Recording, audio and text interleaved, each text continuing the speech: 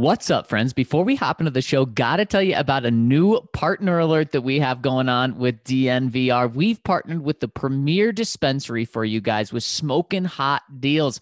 That's our friends over at Solace Meds. Solace Meds has 4 convenient locations, one in Fort Collins, Wheat Ridge, one off Broadway, and one just blocks away on East Colfax from the DNVR bar. And Solace has some banging deals this month, guys. Here's what you can look forward to: 20% off all Glacier concentrates, 2 for $25 off Koala and Solace 100 milligram bars, 15% off any 3 grams of Connoisseur concentrates, and buy 3 get 1 free in the entire store. And here's the big thing, guys. If you use the magical code DNVR20 at checkout, you'll get an additional 20% off your entire purchase, even with those other discounts. So make sure to check them out. You can either go in store or visit them online. That's solacemeds.com, SOLACE meds.com, and you can purchase from there. And make sure to use that code DNVR20 to save 20% off your entire purchase over at Solace Meds. All right, Mace, let's hop into the show. Number one for the one and only DNVR. 2 goes out to Zach Mace, Arcade, and the bar. 3 for Mr. B in that old trophy case. Number 4 we're still waiting for, well, bring on the chase. Out on the field at Mile High, Broncos win is our desire. Couple with a break, brew and a friend, bleed orange and blue to the bitter end. Come and join us, DNVR. We are DNVR. Welcome into the DNVR Broncos podcast on this terrific Tuesday. I'm your host, Zach Stevens, joined by my main man, Andrew Mason. And before we hop into the show, got to tell you about our friends over at MSU Denver Online, which is our presenting sponsor, because time and time again, the one thing that will protect you against economic downturn is an education allowing you to adapt into varying careers. And you can go build your toolbox over at MSU Denver Online and have it both in uncertain times. Make money and work while earning your degree. MSU students can tell you all about it. They work double the hours while taking classes at any other school in Colorado. So make sure to check them out over at MSU Denver Online. My boy, Mace, how are you doing, my friend? Oh, I'm all right. I'm thinking today about, as I look out the window, I'm thinking about the old joke that goes, if April showers bring May flowers, what do May flowers bring? What's the answer? Pilgrims. Oh, of course. Although, a dad joke right there. Although what do May showers bring? That's the question, because it's yet another gray day, even though I can look and see the flowers outside my window. Yet another gray, misty day in the Mile High City. We've had plenty of them, but we're getting a lot of moisture, which is nice. Yeah, Aaron Rodgers is like, what are you guys talking about? This 300 days of summer. I've been here the past couple of weeks and hasn't been sunny at all. In fact, Mace, this weather reminds me of like May weather out in Green Bay. Aaron Rodgers must feel right at home when he's been visiting Colorado. Oh my gosh. Well, I mean, he would have been out there in Green Bay in May because he would have been a part of off-season work when it was going on this month. So he would know what it was like. I'm not sure Aaron Rodgers knows, for example, what March weather in Green Bay is like, and that's probably a good thing. Yes, it probably is. Probably tons of snow and tough driving conditions and terrible. But May, speaking of Aaron Rodgers, he's been in the news this past weekend. We touched on it, I think, yesterday. Yeah. But some things more that we need to unpack, Mace. What's the latest coming out of Green Bay? All right. This came over the weekend from Tom Silverstein, a longtime Pack reporter for the Milwaukee Journal-Sentinel.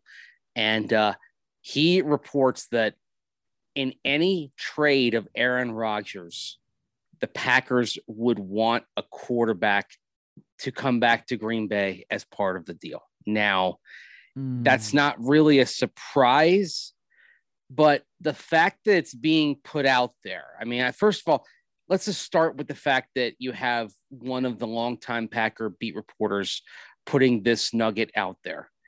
that tells me that they're probably closer to acceptance of trading Rodgers than they were a couple of weeks ago. So you're talking about the terms of it. The problem is, at least for the Broncos, where does this quarterback rank in terms of the priority list? And do the Broncos have enough at the quarterback position to where Green Bay would say that was sufficient? Especially, let's just say you've got a couple of other AFC teams that come into the mix, the Las Vegas Raiders, and let's say the Miami Dolphins, even though Rodgers has indicated that he wants to go west. Both of those teams have more to offer at quarterback than the Broncos do. Mace, this is what I said this whole time. The Broncos have the upper hand in every single way with what they can offer. And also Aaron Rodgers is interested in them, except this one avenue. And that is if Green Bay wants a quarterback. Now, here's where the Broncos may be okay and may be able to get away with this.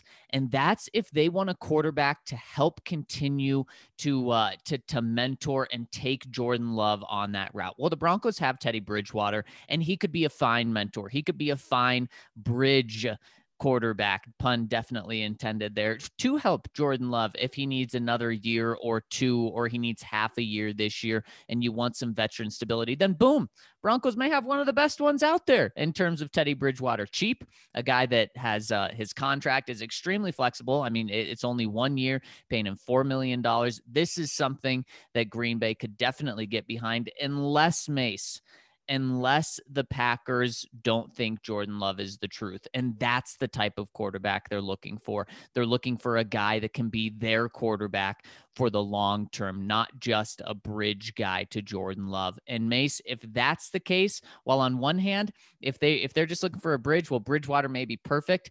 If they're looking for the guy, Mace, probably every team that's going to be in on the Aaron Rodgers sweepstakes would probably have a better option than the Broncos. Yeah, the truth hurts. And I know that there are some precincts of Broncos country that remain optimistic about Drew Lock and think that Drew Lock in such a deal would be a perfectly viable option, but not when compared with Derek Carr, certainly. And even in terms of prospect viability, I think if you asked most teams and their executives around the league which quarterback of Tua or Drew would you want if you had to take one of those two young quarterbacks, the answer would be Tua. Yeah, I would certainly think so.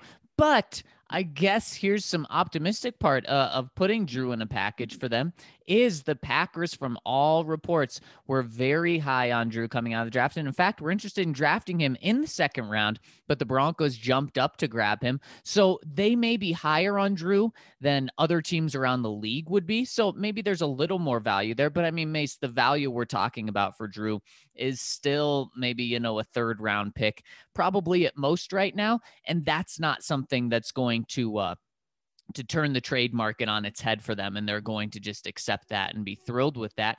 And so I think you're not only competing with guys like Tua, who there's more questions to, like you said. I think you're competing with the Derek Carrs of the world, instant starters. What have we said about Derek? He's very much a tier 2 quarterback, a guy that is an upgrade from, more than half of the teams in the league, a borderline top 10 quarterback. And my guess is the Packers believe that they could be a playoff team this coming year with Derek Carr. And here's the thing with Derek Carr is his contract's actually very team friendly. They can move on from him after this season and not have a dime of dead money. So it works out in that way too for Derek Carr. And then Mace, I'm still not writing off the San Francisco 49ers. They were interested in making this deal before the draft. In fact, just one day before the draft, they were interested in Aaron Rodgers. So even though they have Trey Lance there, I think that they would still be interested. And how valuable would Trey Lance be to the Packers? I mean, the Packers tried to replace Aaron Rodgers and find his replacement last year with Jordan Love. You got to tell me they would love to get a young guy, the 3rd overall pick. So I think that is a huge barrier for the Broncos, is convincing the Packers on either Drew's potential or that Jordan Love is the guy and Teddy Bridgewater is the guy they need to pair with him. And then what the Broncos can offer is something that I don't think other teams can offer. And it's just all of this young talent that they have, plus all of these first-round draft picks. Well, the one thing with the 49ers is maybe the Packers really don't want to trade Rodgers within the NFC. And there's been kind of that indication that if they do trade him, they don't want him in the conference. So if that were the case, that would rule the 49ers out. The other interesting thing on that is the Packers do believe that that roster that they have right now can win even without Aaron Rodgers. Now, obviously, I don't think they believe it can win with a fringe quarterback. You know, of course, they brought in Blake Bortles and Kurt Benkert over the last few days. And maybe Jordan Love is not ready to guide that team to any kind of success, but Derek Carr would, maybe Tua Tagovailoa a year down the road in his development would.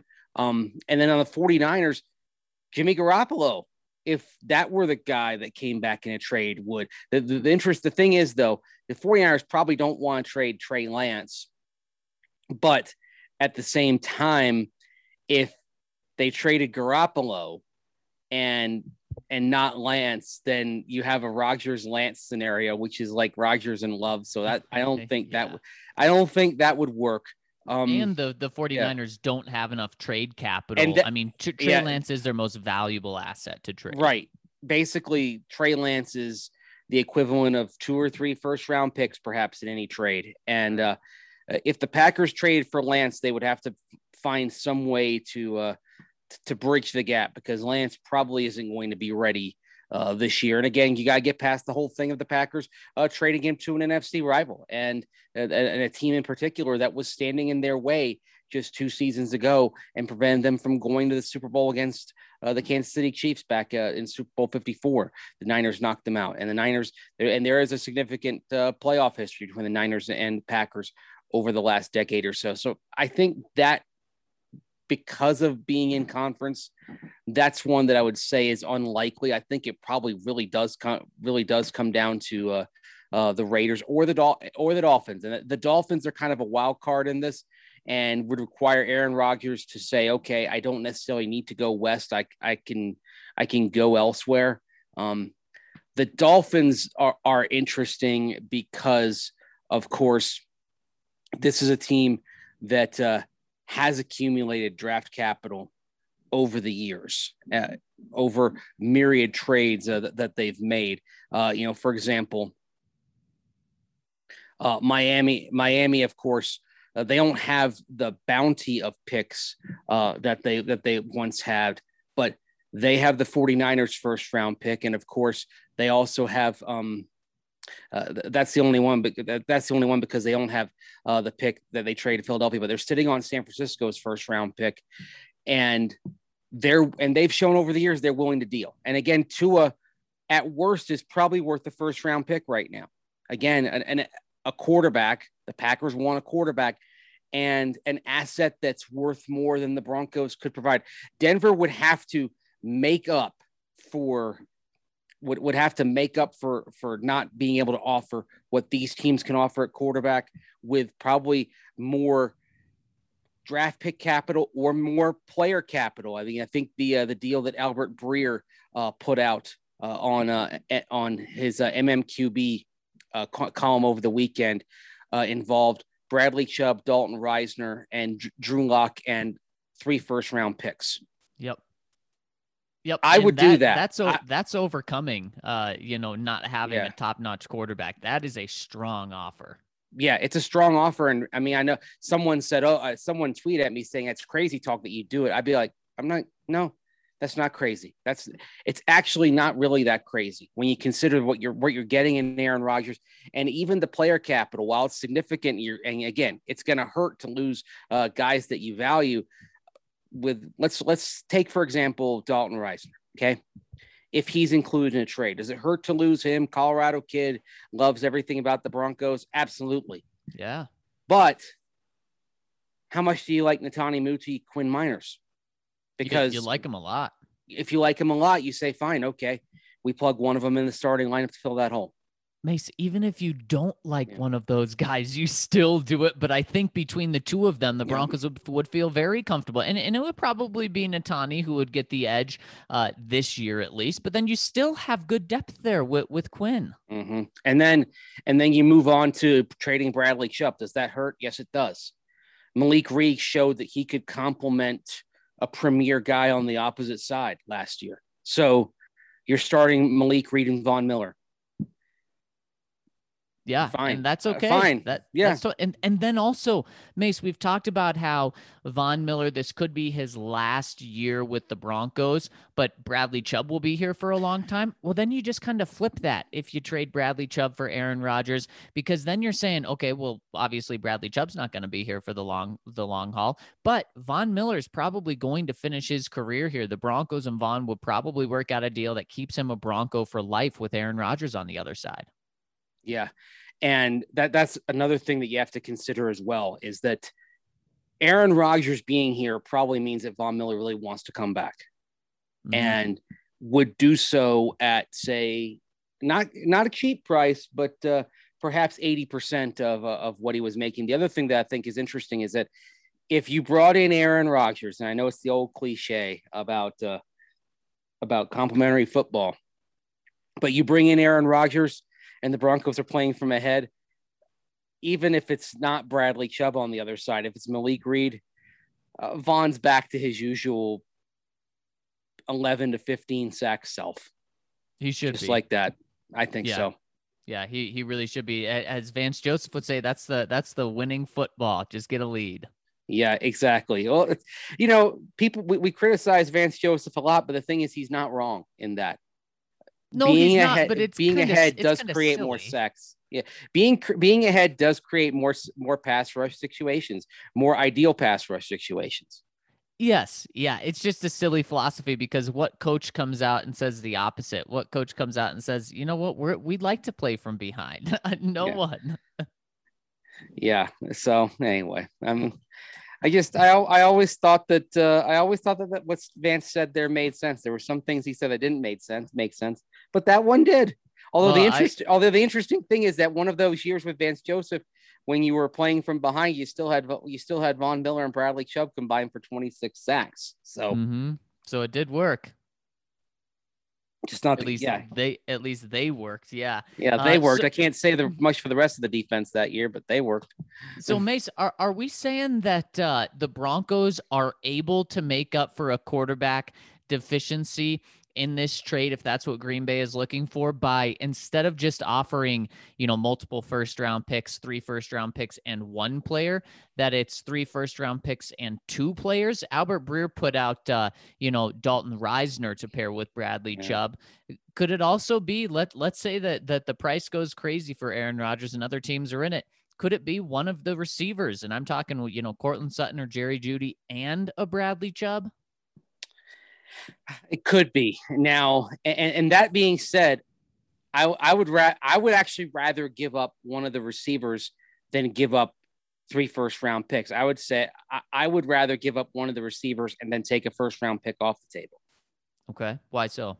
Why? Because if you do that, then you're sacrificing from a position where you have a lot of depth, and you maintain a piece of the capital that allows you to eventually replace that player that you've been losing.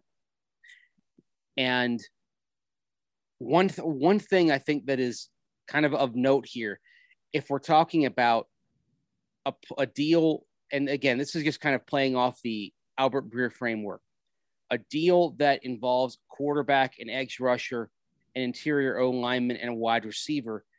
These are places where you can look at your roster and say, all right, we have someone viable who can come in and start. Maybe the most question would be at guard, but we know that they're high on Netane Muti, and I think we all would agree that they believe Quinn Miners is going to be starting at some point in the next, probably at the most, a year and a half, somewhere on the interior offensive line. So what I'm saying is, you look at these spots and you've got obvious and capable players who can step in. I mean, Malik Reed Is he everything that Bradley Chubb is? No. But is he a good, solid, productive edge rusher who complements well with another guy on the opposite side? Absolutely he is. I mean, and that says nothing about where Malik Reed could go in the future. I mean, he could get better. It's not hard to squint, look down the road, and see Malik Reed having a Shaq Barrett-like arc. No. And if you believe that, then you'd be okay with this move. Mm-hmm. Yeah, you absolutely would be. And Mace, that's a great point.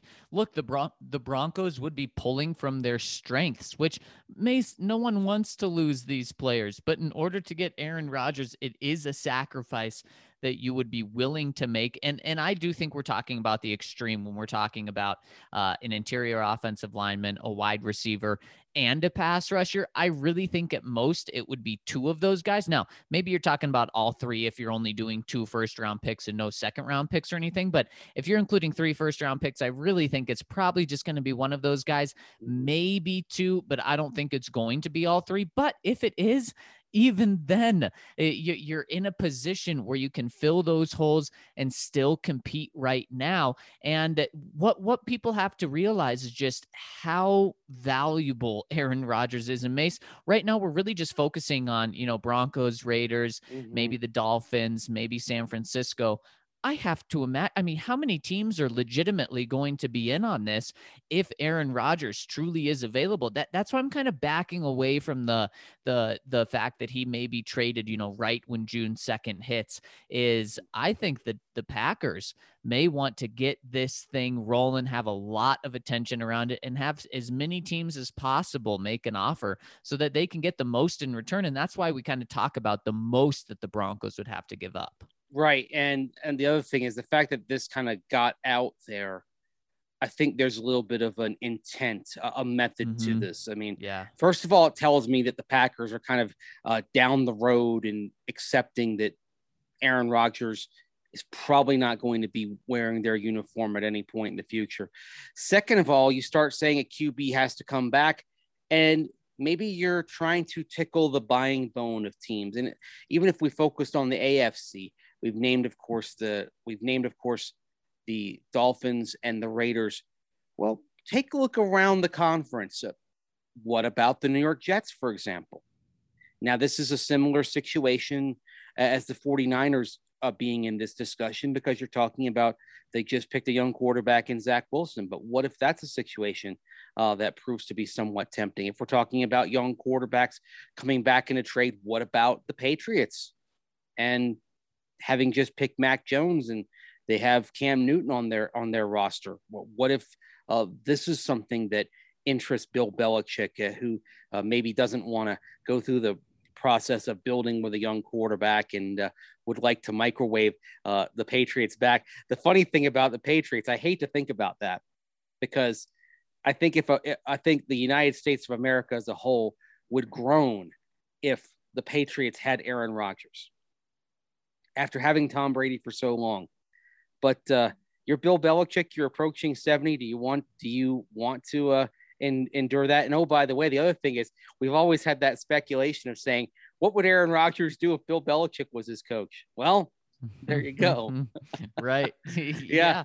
Who else could be in it? I mean, if we're getting audacious, I mean,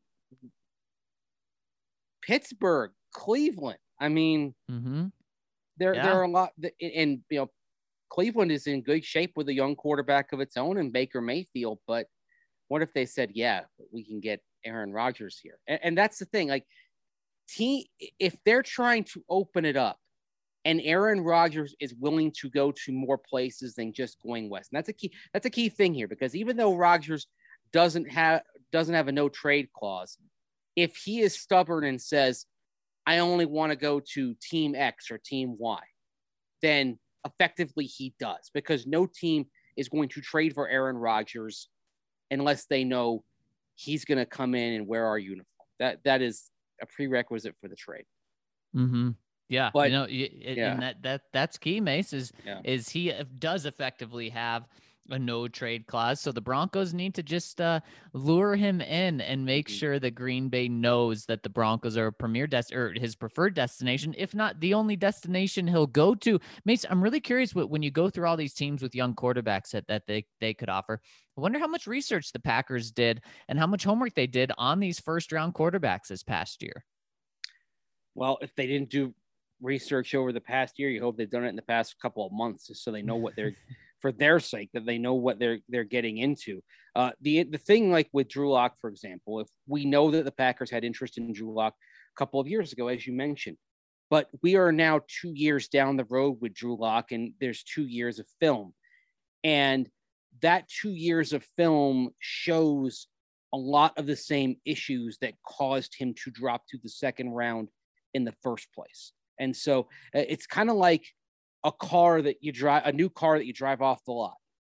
Once you do that, it depreciates in value, right? I mean, and unless the car suddenly transforms into a Maserati or a Porsche, then it is going to depreciate in value if that car is exactly what you thought it was before. And Drew Lock, for with his ups and downs, he is the quarterback that fell into the second round and that had some concerns about his viability as a prospect, and went from somebody who were talking about being in the top 10 to somebody who went in the second round. And there's the potential for him to change that, but I would say that Drew Lock has not helped his value in terms of being viable on the trade market with his work the last couple of years. And I know people are going to maybe listen to this and think, oh, well, it looks like his footwork is better in the practice film that the Broncos put out on Monday. Practice has never been the issue for Drew Lock. Having good fundamentals in practice hasn't been his problem. The problem is things break down in the chaos of a game situation. And we don't know if he's going to take these new fundamentals that he's learned, the improved footwork. We don't know if he's going to be able to take that and carry it over once you've got blockers misfiring and guys bearing down on that. And that's the big question. That's what we're not going to know until the summer or even the fall. Yeah, and so you hope that the Packers still have a favorable view of him. And Mace, here's what you also hope is that if the Packers went back and did research on all the other young quarterbacks around the league, you hope that they don't love any of them, and that they say, you know what, we love Jordan Love just as much as any of these other guys. So why don't we get a big haul to surround Jordan Love with, and also some first round picks, so that if he doesn't turn out, then we can go get a quarterback in the future. Even though the picks they're getting from the Broncos are going to be, in the 20s, maybe even 30s. Broncos hope it's number 32 pick. But that's still some ammunition to be able to move up into the first round for them whenever they decide on a quarterback. So you hope that's the route that they go, is they want a quarterback in return, but when they evaluate all the quarterbacks, they say, you know what, we would just rather have a Drew Lock development guy or a Teddy Bridgewater to help bridge Jordan Love to being an NFL quarterback. And then we just want to surround him with talent. Exactly. And we'll see. I mean, this is it's got another couple of weeks to play out here, and maybe longer, because like you said, if the Packers are entertaining multiple offers, maybe this takes a little bit longer. And if the Packers are entertaining multiple offers, maybe this means the Broncos maybe don't have to pay the price that Albert Breer suggests, but could have to give up a little more than they want. The question is, would they be willing to do it? I would be willing to do it, because you're potentially keeping him out of the division with a rival. Because I think we can all agree the worst case scenario in all this is Aaron Rodgers, Las Vegas Raider. Mm-hmm. And if that happens, I do fear that the George Paton era might be over before it starts in terms of being a viable contender. But we'll see. Yes, we certainly will see. And of course, you can get in on all of this action over at DraftKings Sportsbook, and not just Aaron Rodgers stuff, but guys, it's playoff time and big stakes mean bigger promotions over at DraftKings Sportsbook. So it's time to hammer the over and score some cash. DraftKings is giving you a chance to lower the over for a featured playoff game. All players who place a bet on the featured basketball game will have a hand in lowering the over under on the game. That's right. For every 1,500 players who bet the over on the select game, the over under will drop by 1 point. So every bettor who hammers the over will help their chances of winning. So the best part is that even when the line lowers, the odds remain at even money. That's right. You can double your money by hammering the over. So get in on DraftKings Sportsbook. Do that now. And if we all do it, we can get that line all the way down to 0 and guarantee ourselves some money there. So go to the App Store now, download the top-rated DraftKings Sportsbook app now, and use promo code DNVR when you sign up to hammer the over.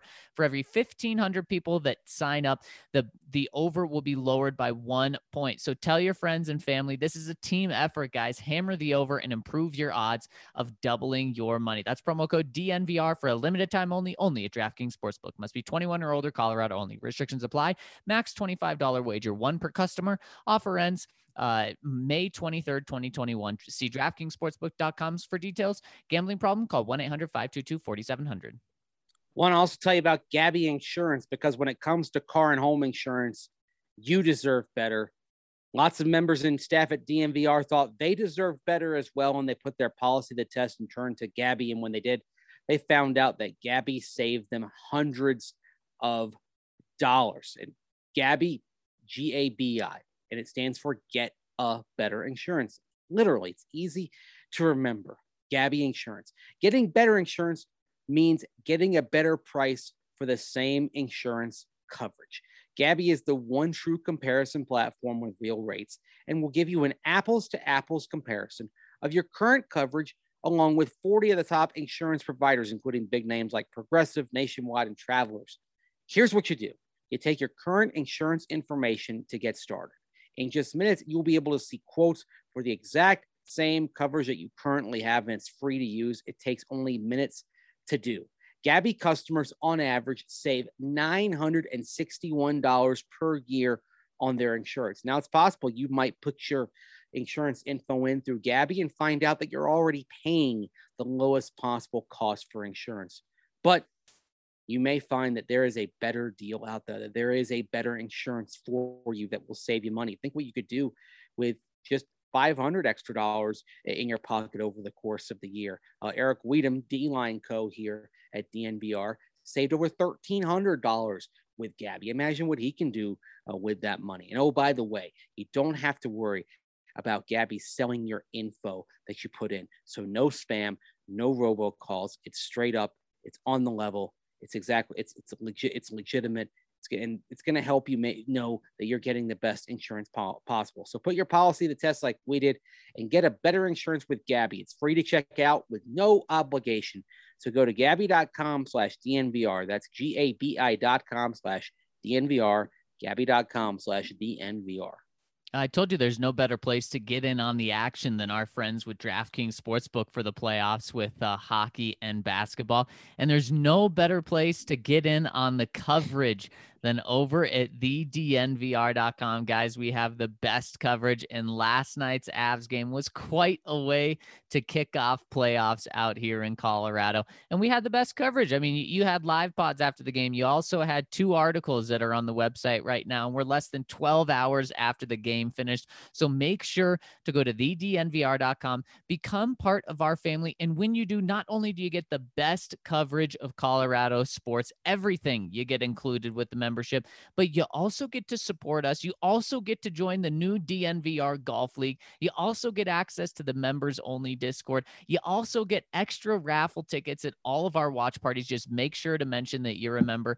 And of course, when you sign up for an annual membership, you get a free DNVR shirt of your choice, which are awesome and comfortable. And then of course, when you're at the bar, make sure to get the member beer, which is a 22-ounce beer for the price of a 16-ounce beer. There are so many benefits of becoming a member with us, and you get to support us and leave your comments on this pod. So Mace, let's hop into the comment section now. First one coming in from Kentucky UDFA. Haven't listened to today's pod, so forgive me if it's been brought up. With the addition of Kelly Klein, do you foresee a possible female general manager and female owner in the Broncos' future someday? Wow. That's like with female general manager, when you just hired a general manager, that is like so far down the road here. George Paton has been on the job for, I mean, what, 4 months?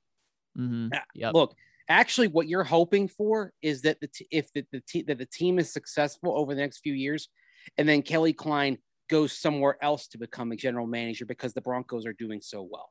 That's the realistic scenario that frankly I'd be hoping for. And of course, female owner is something that is possible, but it all comes down to whether the Bowlen family can A, get behind Brittany being the managing partner, and B, make sure they have kind of the financial wherewithal to hold on to the team and keep it for the long term. So I think the notion is terrific, but I think at least with the female general manager, when you just hire George Paton, that's well down the road for the Broncos, because again, if Paton succeeds, it's more likely that Klein becomes the NFL's first general manager, but does not do it in Denver. Mm-hmm. Yep, I totally agree with you, Mace. It's hard to imagine Kelly getting an opportunity here, because you imagine if they move on from Paton, right, that they would go outside of the organization because it didn't work out. And if Paton works out, then Kelly's probably has a chance to become the first female general manager in NFL history, but it wouldn't be here because George Paton would be here. And in terms of the female owner, man, I wish we could see it happen, Mace, but I don't think that it's going to be Brittany, just with the family so divided right now. Right. And that's the thing. It's not that Brittany couldn't do a good job. I think she would do a very good job and be a very fine steward of the Denver Broncos and their legacy if she were the managing partner. But you're asking a family that appears to have all sorts of internal strife and squabbles to get behind her. And that Joe Ellis has been consistent in saying that is something that needs to happen for the team to stay in the Bowlen family, is that they have to get behind Brittany. And you still have a lawsuit in place that is going to be heard here in a few months. So that doesn't seem like getting behind Brittany Bowlen in any way. Yeah, it certainly doesn't. But great question, Kentucky UDFA. Next one coming in from Cody says, "Hey guys, I can't say much about the man's talent or character, but I listened to an interview of Teddy B on All Things Covered, and he was boring. I was hoping for some excitement or something to get me going, but all that I was left with was boredom. After all the Watson hype and Rodgers drama, I'm back to rooting for Locke. P.S. Should it bother me that he didn't even know how many people is on Mount Rushmore? Just asking." Well, I mean, that's not as fundamental a question as like the one that Jared Goff failed a few years ago when he didn't know in which direction the sun set. I'd have to go back and listen to that podcast. I want to hear. I want to hear the context of the Mount Rushmore question before I jump on him for that. The good thing is he's not a historian interested in politics, or he's playing quarterback, so that's kind of goofy that he didn't know that. Yeah. But I'm not gonna knock him. In terms of being boring, yeah, Mace, that's what Teddy Bridgewater is. Now, not necessarily as a person, but in some interviews I've heard of him, he's not going to win you over with, crazy excitement and anything. He's a nice, happy guy, nice, happy go lucky guy. And I don't think there's anything wrong with that. But when you listen to him compared to Drew, I think you're going to be much more fired up after listening to Drew. Yeah. And you know what? I'm pretty cool on the notion of being fired up by something a quarterback says. I just go out there and perform. Just go out there and play. That's fair. I'm not buying into the bravado. Just go out there. Yeah. Don't tell me what you're going to do, what you can do. Show me. And I think that's what everyone wants. And people are just, hoping to see some excitement now. Yeah. And the Broncos are releasing some videos of working out, and people are getting excited about that. People, I swear, I mean, these are I knew breadcrumbs this being gets you. people are just are so famished that a breadcrumbs get thrown on the floor and people are pouncing on them left and right. It's a workout. They're not practicing even offense against defense. Let's get to next week where you're actually doing some actual competition in practice. Then we'll see. Oh man, when I saw the way people were just reacting yesterday, I'm like, oh my gosh. This is where I think even though it has kept me employed for a good while, this is where I think the 12-month cycle of football, trying to make this thing 12 months when you only have 4 months worth of regular season action. This is too much. People need to step back a little bit here. This is crazy. Well, let's see what Casper says. He says, fellas, what UDFA should we keep an eye on that could make the final 53 this year? I know a lot of people like Warren Jackson out of Colorado State. And there's a window for him to make it. He has to beat out Seth Williams or Tyree Cleveland to stick. I think Drew Himmelman, the tackle out of Illinois State, if he pushes Calvin Anderson at tackle, then it's possible that he could sneak onto the 53. I mean, man, it's tough. It's going to be tough this year because the roster's in better shape than it has been in a long time.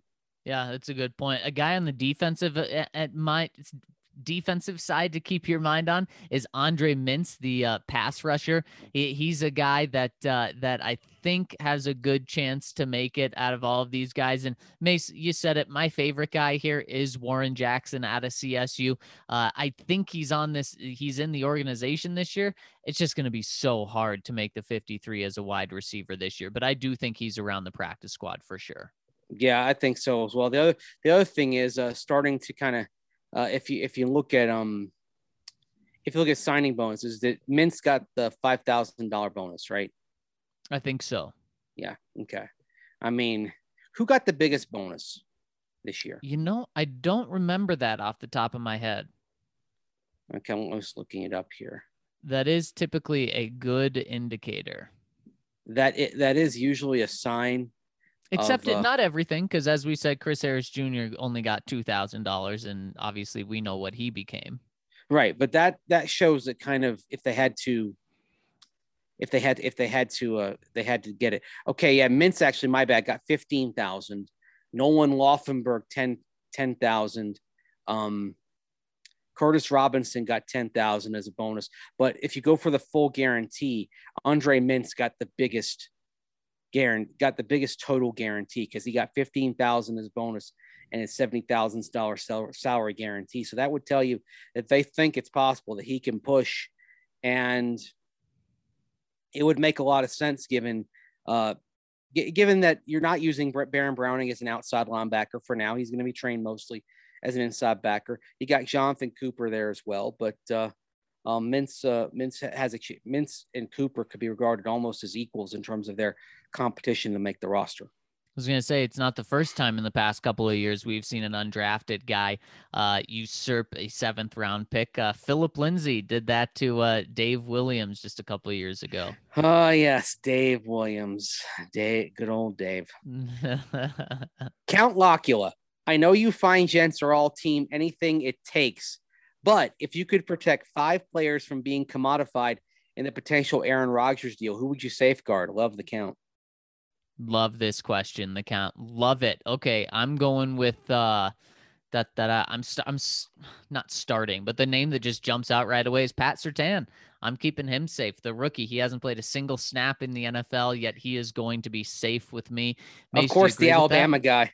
Of course. Maybe I just go with Jerry Jeudy as well. Along with Pat Surtain, I'm going Bradley Chubb as well. I'm going. Oh man, this is tough now. I mean, I am gonna go wide receiver. I'm just not sure, Mace. I'll just stick with my Alabama guy. I'll go Jerry Jeudy. Do you agree with those three so far, Mace? As I think about it, I'm not sure anybody is untouchable for me. Yes, but the count's acknowledging that. So if Yeah. you just get 5 guys to keep safe, who would it be? Because I agree with you. No one is untouchable for me. I would start with Garrett Bowles. And the reason why I would start there is if I'm trading for Aaron Rodgers, I don't want to trade somebody whose primary job is to protect that massive investment in the quarterback position. Fair. So Bowles is at the top of the untradeable list. I would say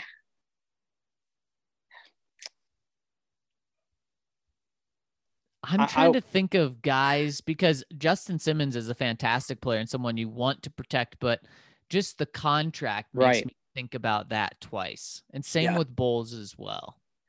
Yeah, and contracts come into play because how long can you long can you get a player at team control? And that's why probably next on my list would be Jerry Jeudy, because you have 3 years of his contract, 1 more year of team control with a 5th-year option.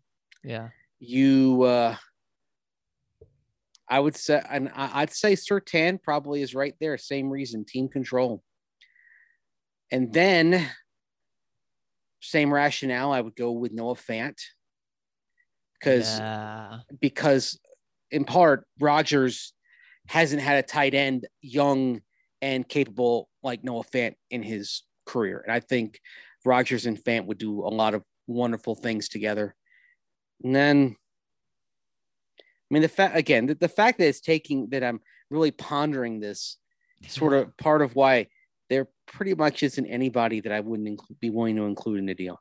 And Mace, I think this is a great exercise because it really showed me as well, like, okay, yeah, you don't want to move on from these guys, but how many guys are there that's tough to move on from? For me, not that many. Breaking it down like this, because I look and I say, wow, I feel really guilty not having an offensive lineman or a defensive lineman. And I look at the offensive side, and if Garrett Bowles proves to be a $17 million tackle, then you keep him without a doubt. If you know he's going to live up to the contract, then he's one of your guys for sure.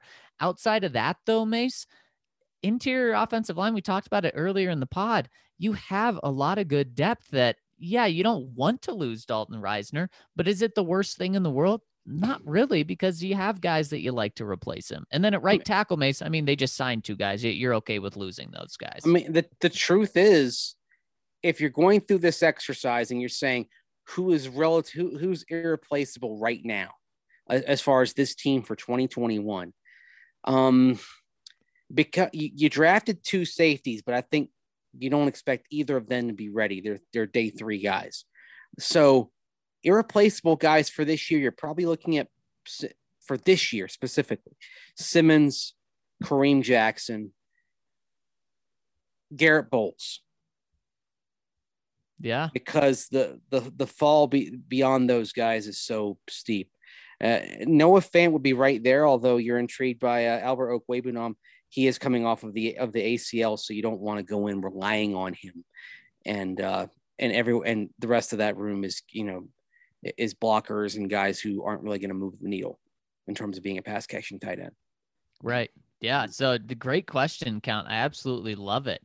Next one coming in from Butch Cassidy. Fellas, great pod yesterday. Thank you. Quick takes and questions. Vic said he will flip a coin. Is totally just a grumpy old dad thinking he's funny. He knows who will get the first rep, and it's Drew, but he will put Teddy in with no hesitation on his first slip to light a fire under Drew. He is a tough love guy, and Drew better be ready. I'm not so sure, but I think you're giving Drew too much of the benefit of the doubt from Vic there. He goes on and says, did Josey Jewell look any faster this weekend? Please? Well, we didn't actually get to see Josey Jewell. Now, you can see Josey in some of the height videos that the Broncos are putting out, but Josey was not at rookie minicamp. That's what this was this weekend, was just rookies and some other younger guys. He says, can I get a Mike Purcell update? Macy, I got any Mike Purcell updates? I'd expect him back for the regular season. Yeah, I would too.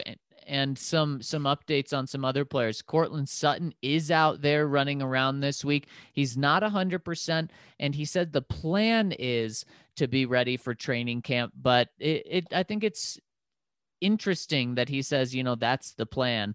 So not a guarantee that he's back in full time for camp, but everything that we've seen from him looks pretty good right now, Mace. Yeah, just go ahead and take your time. And there's no Seriously. reason to rush him back. And if he's ready midway through training camp, that means he would have had roughly 11 months post ACL injury to get back. And that should be enough. Free Philip Lindsay, regarding my comment last week that with Teddy or Locke, this team really should win 9 games. The floor is technically 0 wins or 2 or 3 with some crazy assumptions, but 5 wins really shouldn't happen on this team, and management and management staff is in worse shape than we thought. We won 5 games last season. This year, there's an extra game. We had the second worst QB play in the entire NFL last year. We were an almost historically injured team, right up there with maybe 2 other teams last year. That wouldn't mean you're historically injured. It just means you have one of the most injuries of that year. And we had opt-outs and players missed due to COVID. Now, we should have made our defense better, and we should have had an easier schedule than we've had in a long time. For this team to only win 5 games, that means a lot has to go very wrong. In many cases, it's bad or worse than last year. And in some regards, it's almost impossible. COVID opt-outs won't really happen. How much worse QB play can you get than the second worst in the league, et cetera? It's inconceivable to fans that we could have 5 wins instead of like 7 or 8 minimum when graced with the schedule, because for things to go that wrong, it would be systemic. It would require Vic to be awful, Peyton's personnel decisions be bad or questionable, young players like Judy and Fant to look like busts, and veterans like Vaughn, Fuller, and Simmons to regress or be washed and have lots of injuries. Again, we have an extra game. We get off-season practice, which we lost last year. There's so many things in this team's favor that only 5 wins should be virtually impossible. This fan base would rightfully lose their minds and hearts if this team defies the odds and puts together another 5-win season, the fingers crossed. And I quickly responded by saying, if they get 5 wins, blow it up. Boom. Yeah, Mace. And here's the one thing in Free Philip Lindsay, I think you make great points. What I do disagree with is if the Broncos only win 5 games this year, I don't think it reflects on George Paton. Yeah. Because George Paton, this is kind of a free year for him. He doesn't get blamed now. If Kyle Fuller, if everyone he signs looks bad, then yeah, we'll put some blame on him. But for the most part, he's inheriting someone else's roster for this year. We're going to see his stamp really be put on this organization, not just team, but organization next year and the year after that. And I think you make great points about why this team shouldn't win 5 games. Just Mace, the one thing that I come back to in Free Philip Lindsay's argument of why it's not totally out of the question or how they could only win 5 games is in 5 or 6 games is if you have the second worst quarterback play in the league again. And the Broncos did not go out and make a big investment to change that. So it's not crazy to say that it would be something similar to that. And if that's the case, that's really the only way that I think the Broncos get anywhere close to that number, or else you're right. They should be right around 9 games. But I think expecting 9 wins, you also have to factor in, a significant jump in their quarterback play. Well, and also here's something interesting. Football Outsiders does adjusted games lost metric, which is based on, of course, injuries, but also like how important injuries were, et cetera, in terms of the lineup. The Broncos last year for injuries only had the 9th most,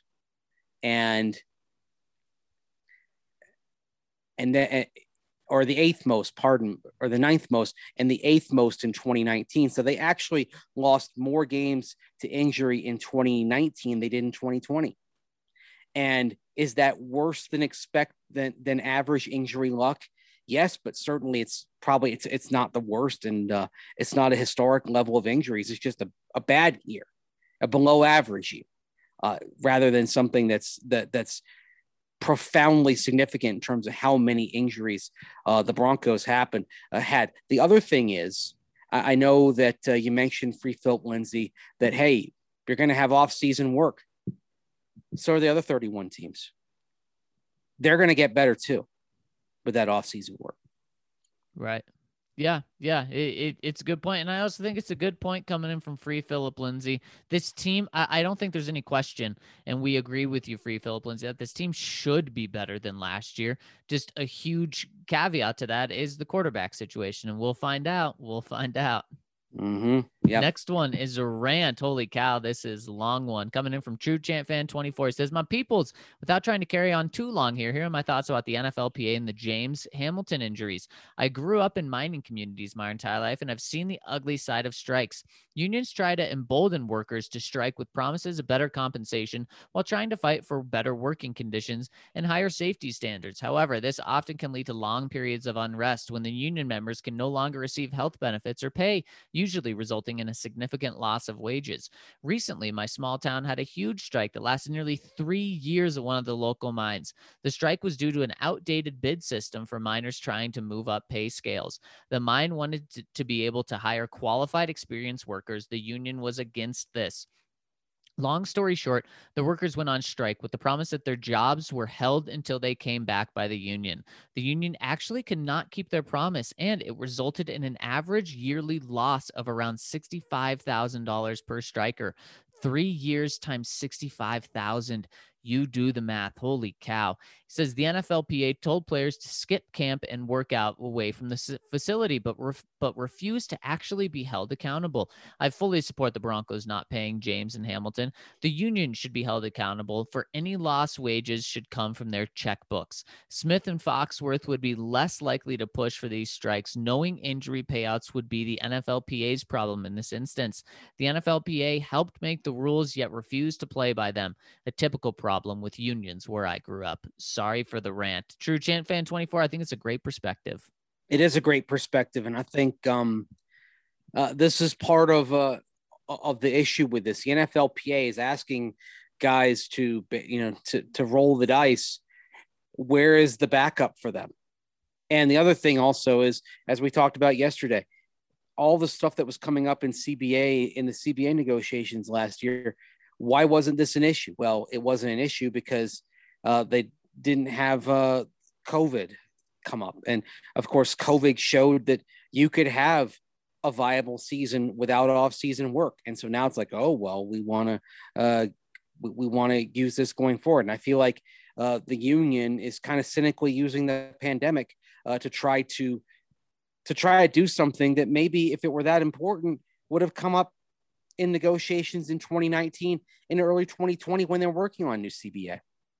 Right. Yeah. It's the union very much messed up on this one, it seems like. Yeah, I don't think they're doing right by the players here with this, and I think and we saw around the league, not just in Denver, but around the league, you had huge numbers of players returning yesterday. So I mean, it looks like this has been broken. But if it were that important, should have fought for it in the last negotiation. And oh, by the way, shouldn't have agreed to a 10-year CBA.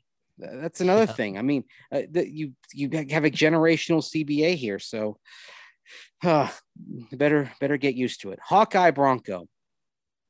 Fellas, I may have missed this, but with the Broncos terminating the James contract, does that leave dead cap for the remaining years that he would have been under contract for? Thanks for the great pod. Go Broncos, go DNVR. Yeah, Mace, how does this work financially with his contract being voided?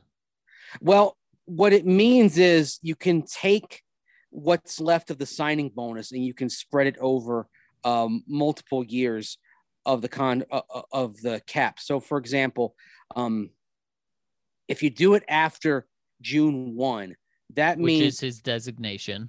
Right. He is a post-June 1. He's a post-June 1 cut. That means that assuming the Broncos don't owe him anything going forward, any more of the big number that he had, the $10 million base salary, then it's going to be possible for them to divide what's left over multiple years. And that means you can basically have, for example, $6 million of charge on 2022, and then say $7 million of charge this year.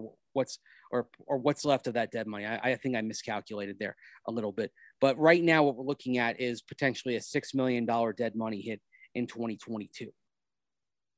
And so much less than what his dead cap would have been, which was 19 this year, or even his cap hit, which was just 13 million. Yeah, his total cap hit will end up being if the Broncos don't owe him more money or can't reclaim the $3 million of the prorated signing bonus on this year. If they do try to reclaim that, they would cite the fact that he was injured away from the facility. If they can't reclaim that, and then basically what you're looking at here is they would have, if it's status quo, it's $17 million, $8 million count against the 2019 cap, and then $6 million could count against next year's cap, and then you could only get by with maybe only $3 million on this year's cap. Now it's just kind of, you can take spare cap space from this year and apply it to next year. And so that's why it's either going to hit you on this year's cap or it's going to hit you on next year's cap.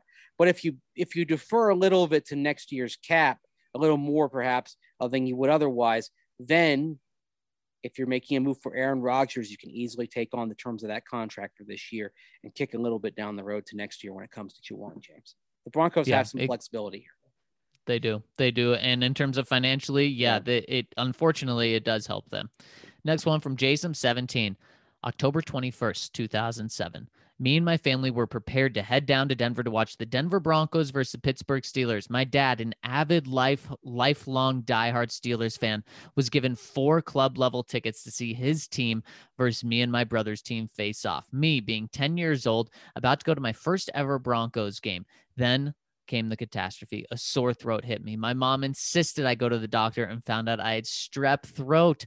I sat home instead of club level seats as my dad and brothers watched the Broncos beat the Steelers 31-28. One of the worst days of my life. Anyways, how are y'all today? Oh man. Well, I mean, it should have been a little better, right? Since the Broncos got the win. You'd think, but you know what? If you're a kid and you're getting ready to go to a game and you're sick and can't go, you're not thinking about the result. You're thinking about the fact that you weren't there. It's true, man. That is such a bummer to miss a club level game. You almost feel worse because they won, because you missed out on, especially at the last second. It was a Jason Elam game-winning field goal at the final gun. You feel like you missed on that because you were sick and you're just cursing the heavens and you're not in any way happy about the win. You're more mad because you didn't see it. When was Elam's last game with the Broncos? It was in December 2007 against the Vikings. I believe it was on December 30th of that year. Yeah, I thought that was his last season too. Mm-hmm. It was the year where he hit 4 game-winning field goals. The Broncos go 7. What a way to go out. The Broncos go 7-9, and 4 of those 7 wins are on Jason Elam walk-offs. Wow, that's incredible. Yeah, and basically, Jason Elam was what kept that team from being an absolute disaster in 2007. And as it was, even at 7-9, that was a team that, oh gosh, I mean, I don't want to say too many bad things here, but that was a team that I just didn't enjoy being around at all. That was a miserable team, and maybe it reflected a miserable leader at quarterback in Jay Cutler. I can't think of a team in my professional life. I can't think of a team that I enjoyed covering less. Well, maybe 2017. That was just a dreadful year all around. We've had a couple of those, but I think but there were some good personalities on that team in 17, and there were some in 2007 as well. But I feel like the good personalities got drowned out by some of the others in 2007. That was a very painful year. I'd rather forget about that. But I'd rather move on and tell you about Hassel Cattle Company, bringing to you some damn good beef, and it's so damn good that you can get that beef at the DMVR bar. You can build yourself a Hassel Cattle Company Wagyu beef burger. Get all the toppings you want, although you may find you don't need that many, and because you don't want to dilute the flavor of the Hassel Cattle Company blue collar Wagyu beef. And what blue collar Wagyu means is that it's the best damn Wagyu beef that every man or woman can afford. They take their registered bulls and breed them with Angus cows, which yields that very high prime product that is grown with zero antibiotics and hormones. You can get the stuff from Hassel Cattle Company.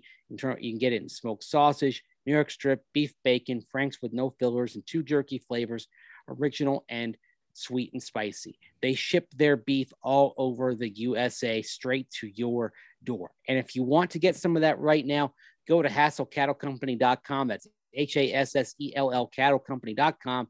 Use that code DNVR10 and get 10% off your order. And if you get that order $200, you're going to get free shipping. So remember, DNVR10 for 10% off and get the $200, you get free shipping. So think about it. If you get the $200 in your order, you're going to save at least $20 with the DNVR10 code and then get free shipping. Basically, it's like getting 20 or 25% off your order once you factor in the shipping. So make sure you check that out. Save the cheap stuff for your in-laws when you're going to go gourmet for yourself.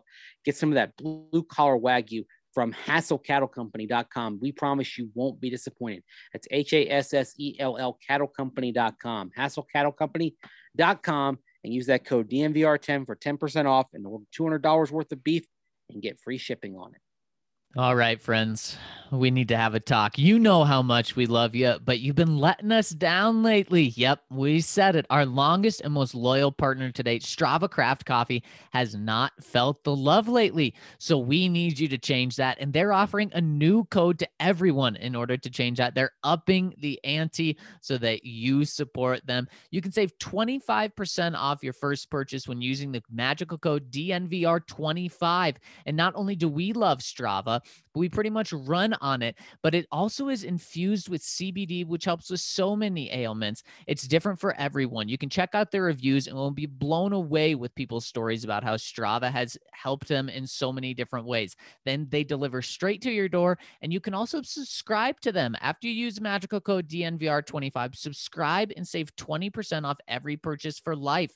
So head to StravaCoffee.com today and try out their delicious CBD-infused coffee and use the code DNVR25 at checkout. And if you want to just try one cup at first, well, head over to the DNVR bar where you can get Strava on tap and try it out. Then try it out with using the magical code DNVR25, and then make sure to subscribe to get 20% off every single purchase after that over at Strava Craft Coffee.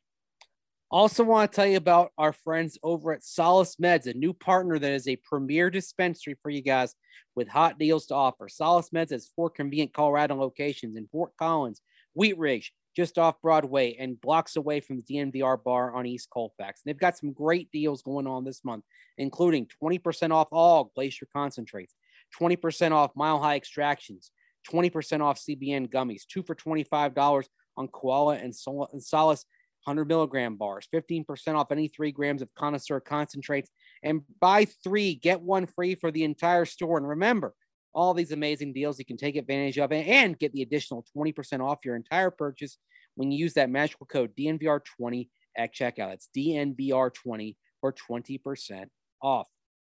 Solace Meds makes your cannabis shopping a delight. You can head on over to their website, view their menu, order online, and pick up at your convenience. Just head over to SOLACEmeds.com and purchase from there. And when you make your purchase, like I said, use that code DNVR20 for 20% off your order. There's no better way to support DNVR than by supporting our partners. So get online and purchase, or head on over to one of their 4 locations and get the best customer service and 20% off your purchase. That's DNVR20 at checkout for 20% off your purchase every time. Go to solacemeds.com. Let us know. And when you head in there, and tag us when you do. SOLACE meds.com, and use that code DNVR20 for 20% off. All right, Mace, let's hop back into the comment section. Next one coming in from Mutiny27.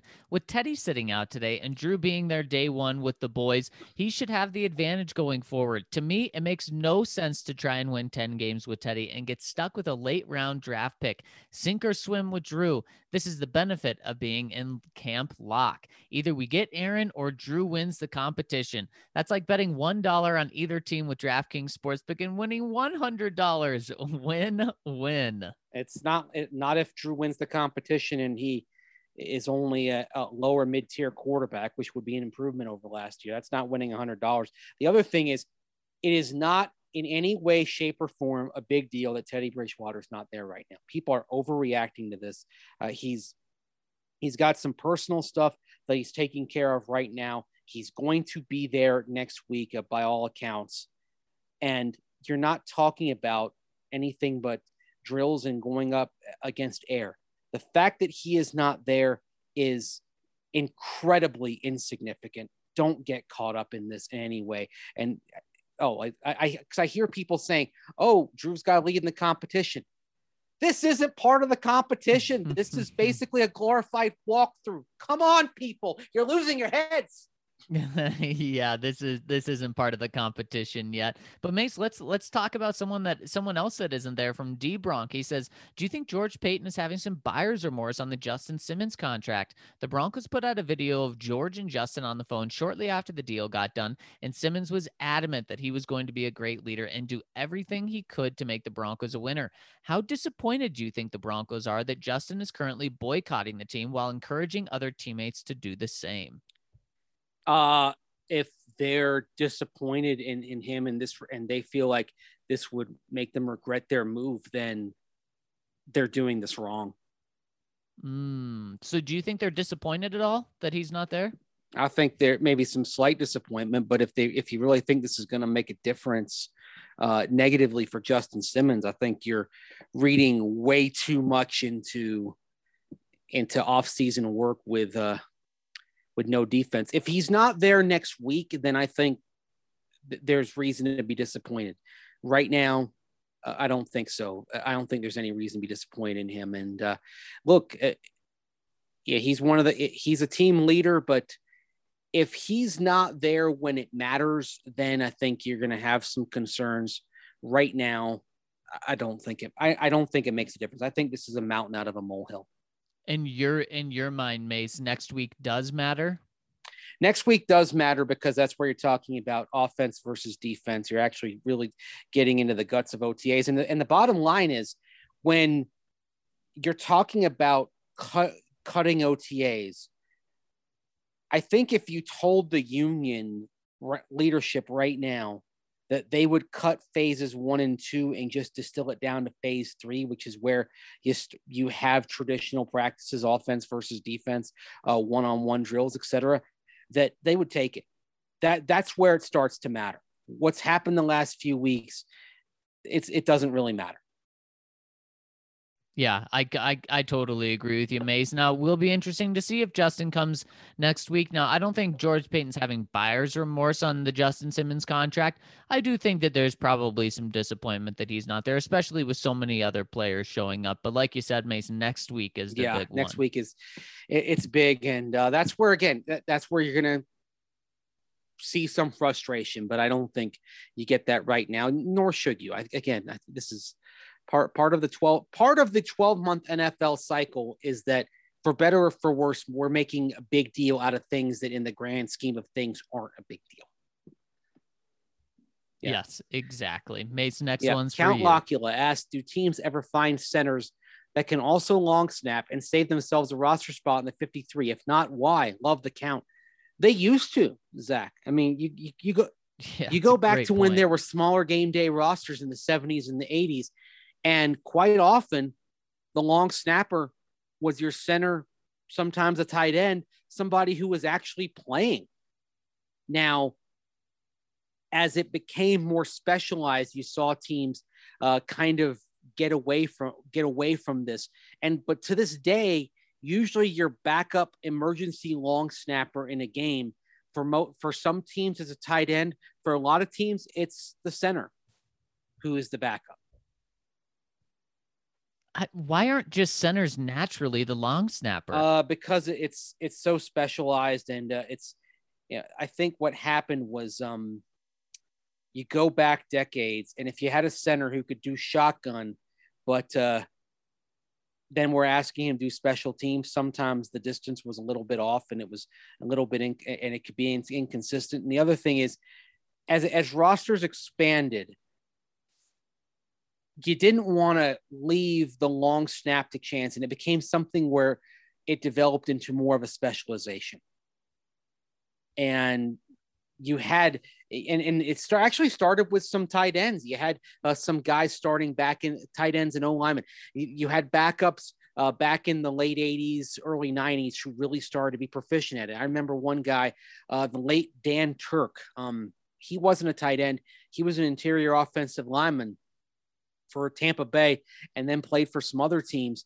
And what happened was he wasn't going to start. And then you had these guys who were kind of clear backups on the O-line or at tight end.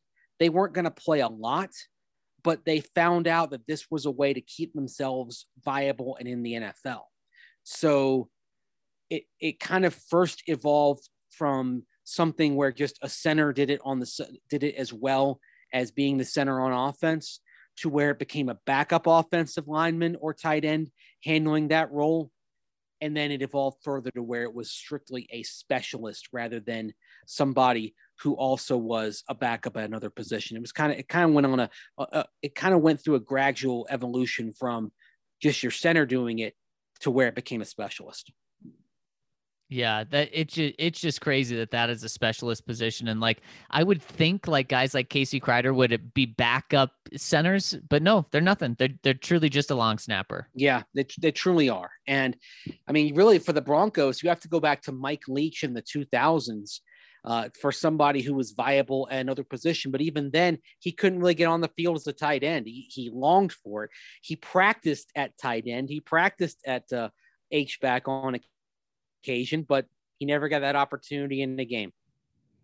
He also, Mike Leach was a college punter, believe it or not. So he went at William and Mary. So he went from fielding the snaps in college to making the snaps in the pros. How about that? That's pretty cool. Next one coming in from Ohio Bronco Alex. He says, shout out to the DNVR boys. Make sure you subscribe today. I subscribed this week. It cost $60 for the year, and DNVR sent me a $30 t-shirt for free. You get $30 right back just by subscribing. Help the fam out. They work hard each and every day for us. Thank you so much, Ohio Bronco. Really appreciate that. And you're exactly right. We give you half the money back in the form of a shirt. He says, boys, I'm starting to lose a little hope on Aaron Rodgers. Adam Schefter had zero sources on Rodgers wanting to be traded. Essentially, Rodgers wanting out is Adam's opinion. What are your thoughts? I think Adam Schefter just simply isn't going to reveal what he knows and who's telling him the information. So I think I wouldn't impugn Adam Schefter in the way you are, Ohio Bronco LX. So Mace, where are you right now then? Where is your confidence meter? I think Aaron Rodgers is, I don't want to put a confidence meter on it. I would say, I think Aaron Rodgers has played his last game as a Packer. The question is, it's all about the Packers being willing to trade him and then what offer they get. If they get stubborn, he's not going anywhere. Well, it starts there. It starts with the Packers accepting that he's not there. Now, when we open up with the notion the Packers want a quarterback back in a trade, tells you that, okay, they may be pretty far down the road accepting that he's going to be traded. And then it's a question of where. But I would say I am more confident than most people, of Broncos fans regarding this. So what were you at? You were at 65 last week, 60%? Yeah. He would be a Bronco? Yeah, I still haven't really changed. Yeah. I'm still at 60. And I was at 80 last week. Mace, I have come down this week because of just all of the reports, people saying that they do think it's fixable between them. I'm now at about 50-50 that he'll be a Bronco, which still is pretty good considering he's not on the Broncos right now. But I have come down a little bit on that. But still, I still think there's a very good chance it happens. Yeah, I think, again, it's sort of like Bronco offseason hype videos. I feel like we are overreacting to breadcrumbs. Fair. I hope we're overreacting. I saw it last night. Like I did some fish in the air fryer last night, and I had some crumbs on the fish that were left on my plate. A fair amount, but there's not all the fish was gone. And I put the plate with the breadcrumbs down on the floor, and both of my dogs just pounced on it. And I saw that, and I'm like, I feel like that is what people are in the off season when you're pouncing on a breadcrumb of a report or just a speculation or a breadcrumb of a hype video that has been kind of edited and dissected and kind of polished to a fine sheen. It's part of why, again, this is why I wish there was an off-season developmental league, because I'd rather be talking about actual football than all of this. Yes, I agree with that one. Mace, next one from Mark IT Snatch. Hey guys, I know the Detroit Lions have the lovable loser, perennial underdog aura about them, but there's got to be one guy that was a pain in the backside, but would have been dope on your team. Who is it? Count Lockhill actually gives the answer in Ndamukong Suh. And I mean, I couldn't stand him. I thought he was a dirty player, but there he is but I knew that sometimes you need a little bit of that snarling badass, and that's Ndamukong Suh. So he's the guy that jumps out. I'll say this. I respected Barry Sanders and thought he was a great player, but man, when he went against the Bucs, I hated it. It was just, every game was torture. And if you go back, there was, I think, a Cadillac commercial in the 1990s, and it showed Barry Sanders' runs. And I swear, like, half of that commercial was runs against Tampa Bay. And every time it came on, I wanted to scream. And that's why when the Bucs, beat the Lions in the 1997 wild card playoff and did so by shutting down Barry Sanders, it was glorious because you went into that game thinking, oh crap, Barry's going to have like an 80-yard run like he always does. And he's going to break our back. And you kept waiting for that moment. It didn't happen because the Bucs defense, basically was like water pouring out of a fire hose that day. Also interesting note, a player for the Lions that day who lost that game, Matt Russell, the recently retired right hand to John Elway. Wow, that's something. That is crazy. And yeah. It also tells me, man, Matt Russell retiring in his late 40s. Oh, man, that's got to be the life right there. Oh, certainly. Yes. Yeah, I think Ndamukong Suh is hard to beat on this one. I'd like to go another direction, but I mean, you can't. He's, a dirty player, and that's someone that's easy to not like. But if he is on your team, Mace, he does bring that attitude that you want on the defensive line. Yep, that's very, very true. Hip, hip, hooray. Greetings, fellas. Real quick, just want to say earlier this week, I re-upped my subscription to DNVR. You got me again. Hey, welcome Let's go. Back. Thanks for all this company does in keeping the vibes immaculate for all Denver sports. Glad to be a part of this community. Can I get an emphatic 75? Yes, you can. Haven't commented in a while, and after listening to yesterday's pod, I'm a little more assured about this year's upcoming draft class. On draft nights, I felt like a kid who just lost his ice cream cone on a hot summer day. I cried as I stared at the cone for the fact that we got Surtain and not Justin Fields, and I throw the cone on the ground after we traded up to get Williams. And I came to my senses and realized that I had a pint of Ben and Jerry's at home, and not all was wrong with the world. I think the moves were good with hindsight, as these seem to be players who have a good mix of contribute now, along with develop into the future. I'm optimistic moving forward with my pint of Ben and Jerry's. Go DNVR, Iceman, Avalanche, Nuggets, and Broncos. That's a good way of putting it. And that's why I think it's key to note that any critique has to be about kind of the value of the position and the value of standing pat or trading down, and not of the player, because Surtain in a vacuum is not only a very defensible choice, but I think a very sensible and successful choice at number 9. It's just with all the questions about quarterback, it's fair to have a critique.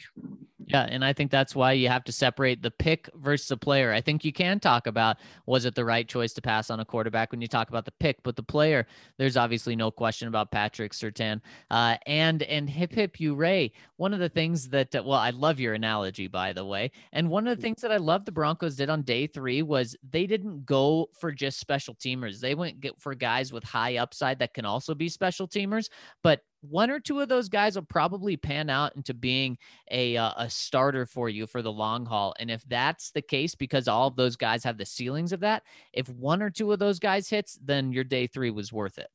Yeah, exactly. Next one coming in from Pig Tosser 66. Looks like Vic won't have to flip a coin after all. I get it's only OTAs, fellas, and 100% understand that some things are bigger than work and just have to be taken care of.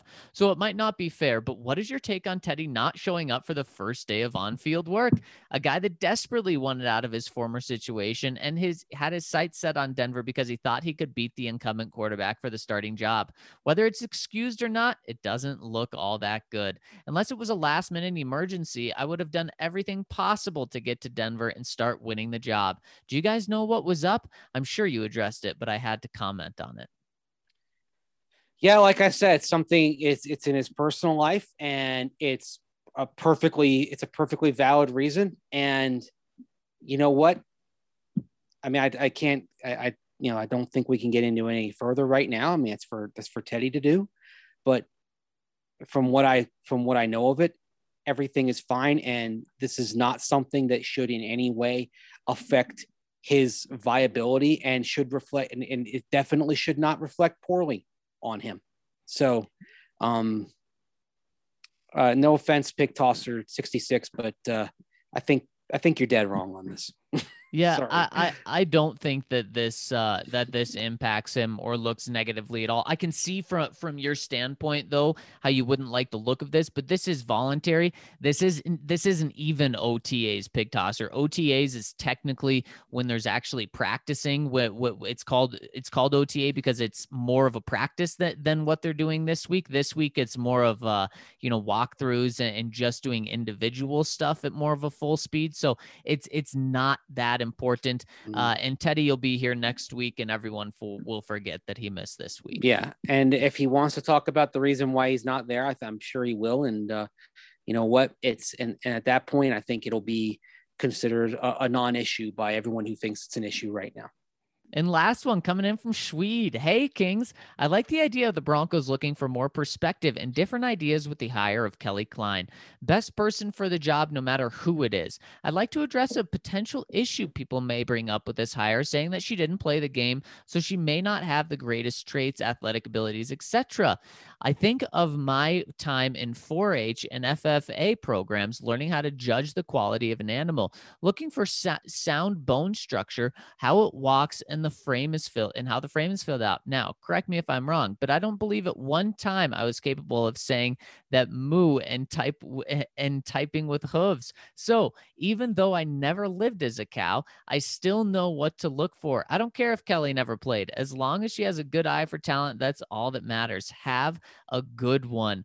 And yeah, Schweed, I totally agree. I don't think that, it obviously she didn't play it at the college level because she's, a female, but Mace, a lot of these guys didn't play in the NFL or at the college level. Now, I'd imagine pretty much every coach would have played football at some point in their life, but there's a big difference between playing in high school and knowing what to evaluate in college. So I'm right there with you, Schweed. I don't think that's an issue at all. Yeah, it's not an issue at all. And I think one of the things that's really interesting, something Mike Kliss reported yesterday, is that she's going to have some departments reporting directly to her. The equipment staff and the video department, as in like the football video, are going to go directly to her. So she's going to have a couple of departments under her watch, in addition to the stuff that she's going to be involved with on the scouting end of it. So I think they're going to put a lot on her plate, and we'll see how she does. It's like it would be for anyone else. It's going to be a level jump for her, and I hope that she does well and she can make this level jump. And we'll find out. But George Paton has a lot of confidence in her. A lot of people speak very highly of her, and certainly she's more than qualified to deserve this step up, and kind of like George Paton was more than qualified to deserve the step up to be the Broncos general manager. And now we start finding out how they do. Now, that being said, I think another big thing here is it's George Paton putting his stamp on the organization. We addressed it earlier in the podcast.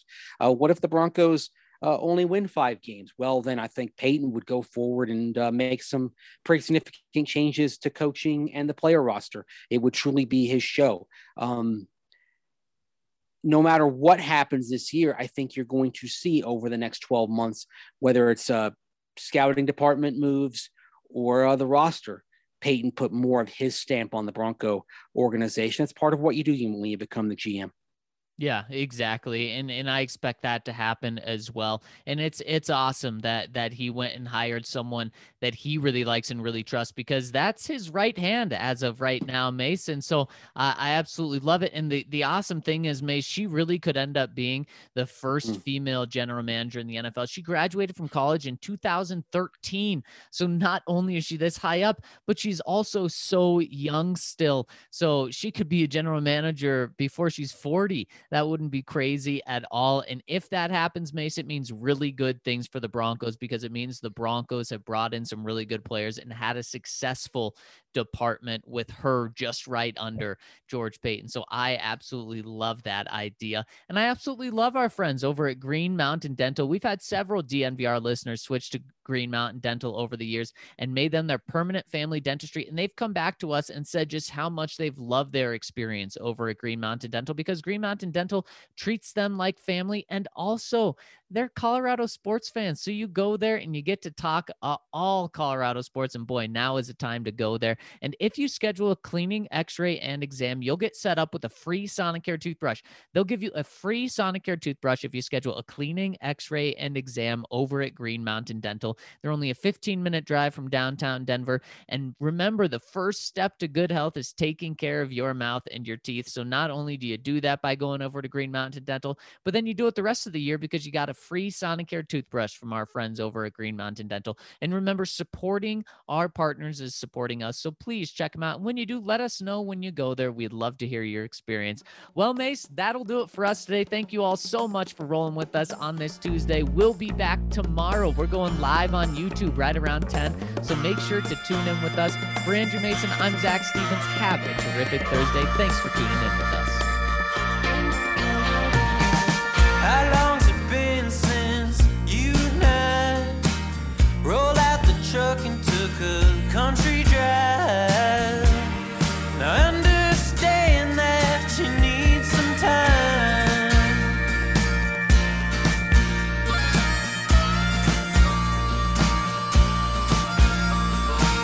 I know some landmarks we used to hit where flying cotton would stick to your lips. Now I know those lips ain't mine. They haven't been in a long, long time. I'd like to patch it up. I wanna change your mind.